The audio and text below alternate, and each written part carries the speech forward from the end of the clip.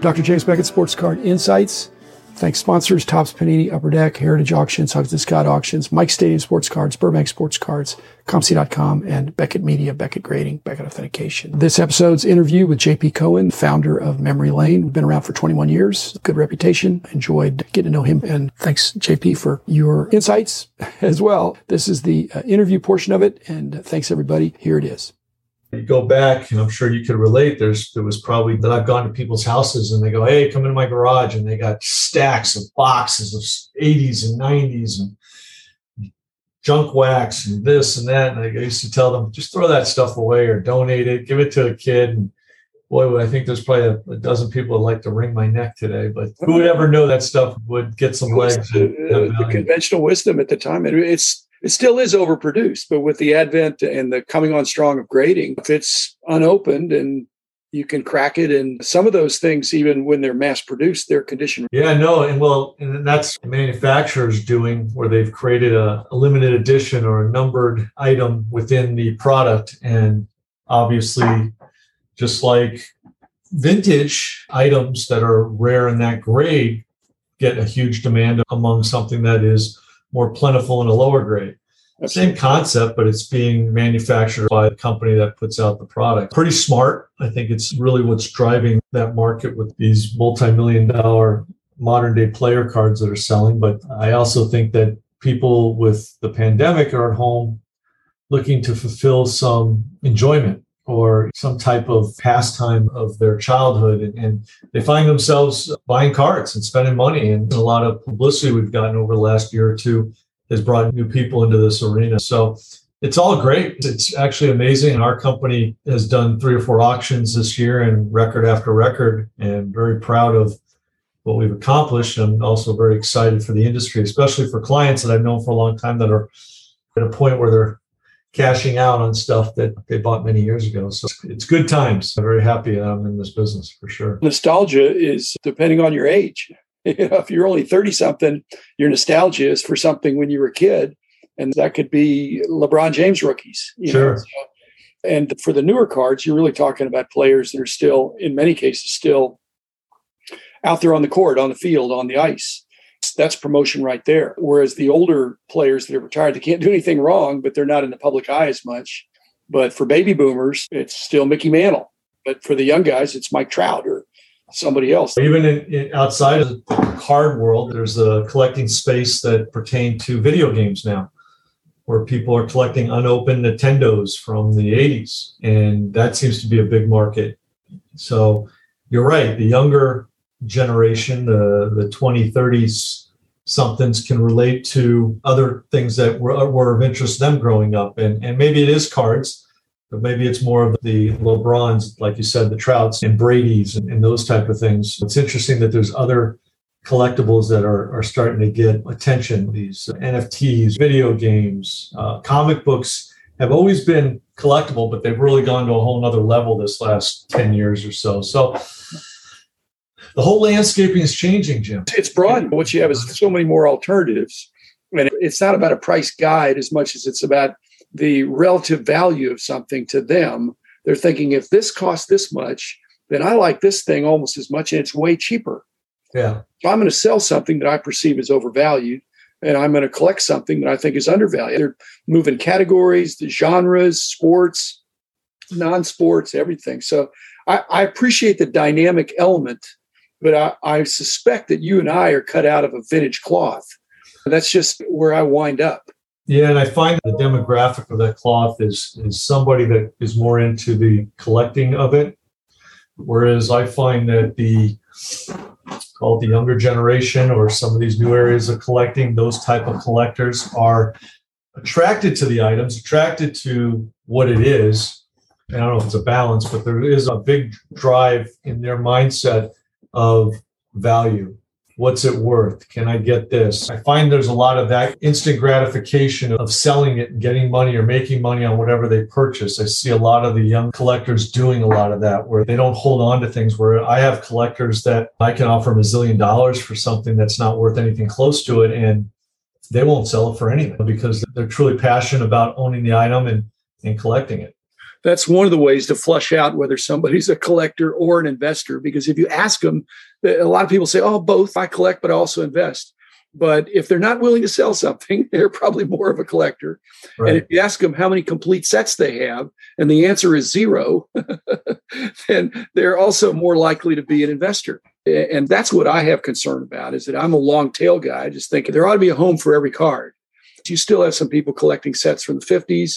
In fact, there's a bunch of people that have or desire to do that, carrying around a want list. But the newer generation, I think they're opening a pack, and they're only looking for the big hit. Yeah. And they're not gambling. It's the older person, a collector person, is how many cards do you have? Right. And for the newer person, it's how few cards do you have? They don't want to have a large collection. The good they did pulling a card from a pack. But an NFT is the ultimate non-card in that it's like a card, it's a collectible, but it takes up no space. So having a large collection, probably you're excited when you get a call from, a former client perhaps, but somebody said, hey, it's time to cash out. You're pretty relational, and I get that.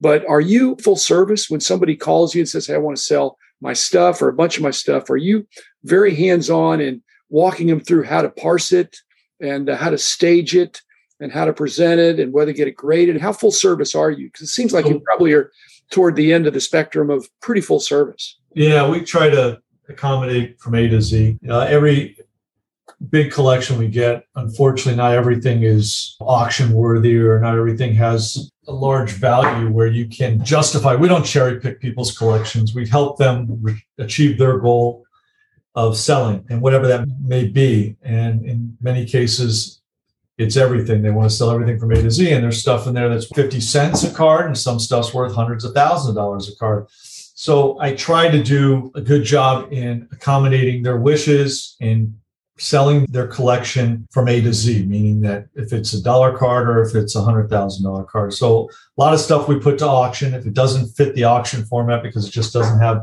enough value, then we'll offer an eBay service or a private sale. We do a lot of private sale. In fact, our business model, even though we're very proud of our auctions, is 80% private, where we built relationships with people for 20 years.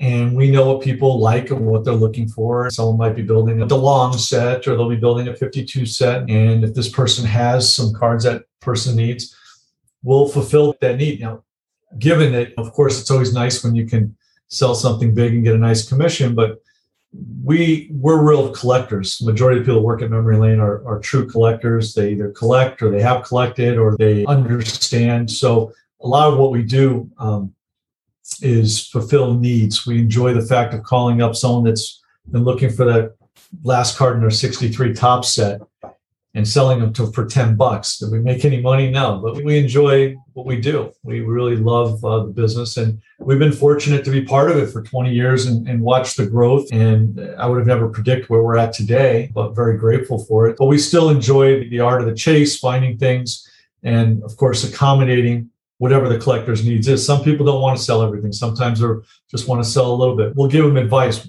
If it was our own stuff, how would I maximize your return on selling your collection? And a lot of people don't want to sell until they pass away. Help them with a game plan that when that day comes, if we're still in business, that we can help them with that too. We're in a lot of wills over the years, built a lot of relationships. Basically, we'll accommodate whatever some collectors' needs are. So we're very you're known for the vintage, really good stuff and everything. And I do know you don't look down on fixed price and private sales, because it's great to get a card in the hands of somebody that either outbid everybody else or that's been looking for it.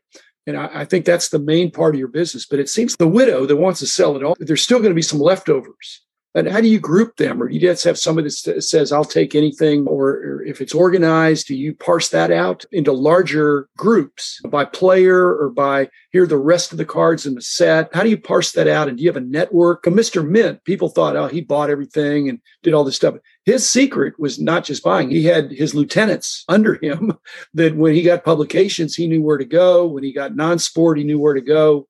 And so he had a system. But do you have a system? Because the widow really wants you to come take it all and optimize the collection. So we do. And we've done that, unfortunately, a couple of times this year. Some collectors have passed away, and we've gone out to the house, and we understand that the widow or the family needs some direction, and they need a partner with someone that knows what they're doing. and they don't want to more than likely keep anything. So for the most part, we come up with a plan. A lot of the stuff is not a moneymaker for us, but we do it because we had a relationship with the client, and we try to fulfill the A to Z mentality of getting rid of the collection. And I'm not talking about just getting rid of it and dumping it. I'm talking about coming up with a plan to maximize.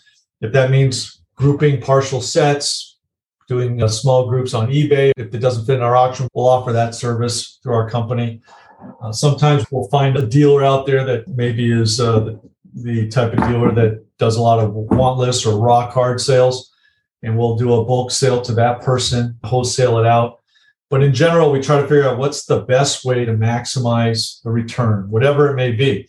And then we'll sell it either through our auction, privately, eBay, a one-stop shop. We have an answer for everything. And yeah, there's going to be stuff that has pretty much no value. And that's the stuff that we'll recommend they maybe donate to the Boys and Girls Club or a church or some type of a charity. So to answer your question, we have a plan for everything. And we give advice to people all the time. A lot of the times, some stuff just won't fit into our auction or our private sale platform. And I'll recommend to them, do you have someone that can put it on eBay for you? And if they do, that's usually what I'll tell them they should probably do with the stuff, because that's a good place to get the most money for what you have. Sometimes they don't, and we'll try to assist them. And we have a full staff here at Memory Lane, and we have people that just do eBay. So, we'll definitely help people with that. It's not really our business model. Our business model is our catalog auctions, which we're very proud of, and also private sales. But we will accommodate the collector or a customer to fulfill their goals of getting rid of whatever they have and getting the most they can for it. Individual cards, if it's a $5 card or a $5,000 card, you know what to do. But if you've got the leftover cards, if the leftover lot is $1,000 and up, or $100, or if it's $10, you give it away. If it's a box of cards worth $10, you give it away. If it's $100, do you put it on eBay? $1,000, do you put it in your auction? Do you have hard and fast rules, or it just depends on what you think the demand will be? So we try to shoot for a group of cards that could bring over $50 when we put it on eBay. It's not always about making money for us. It's part of the big picture. We're more customer driven to making sure their goals are met. And we'll make money on the big picture. We want to make money, but we also want to accomplish reaching our collectors or families' goals. As far as our auctions are concerned, for the catalog, we try to at least get somewhere in that $500 to $700 range as far as minimum value. Otherwise, it's not worth it to do it that way, and we're better off just breaking it up and putting it through like an eBay format. When we do individual cards in our auction, they're usually all graded. The only time we have raw cards in our auction is when they're in partial sets or complete sets.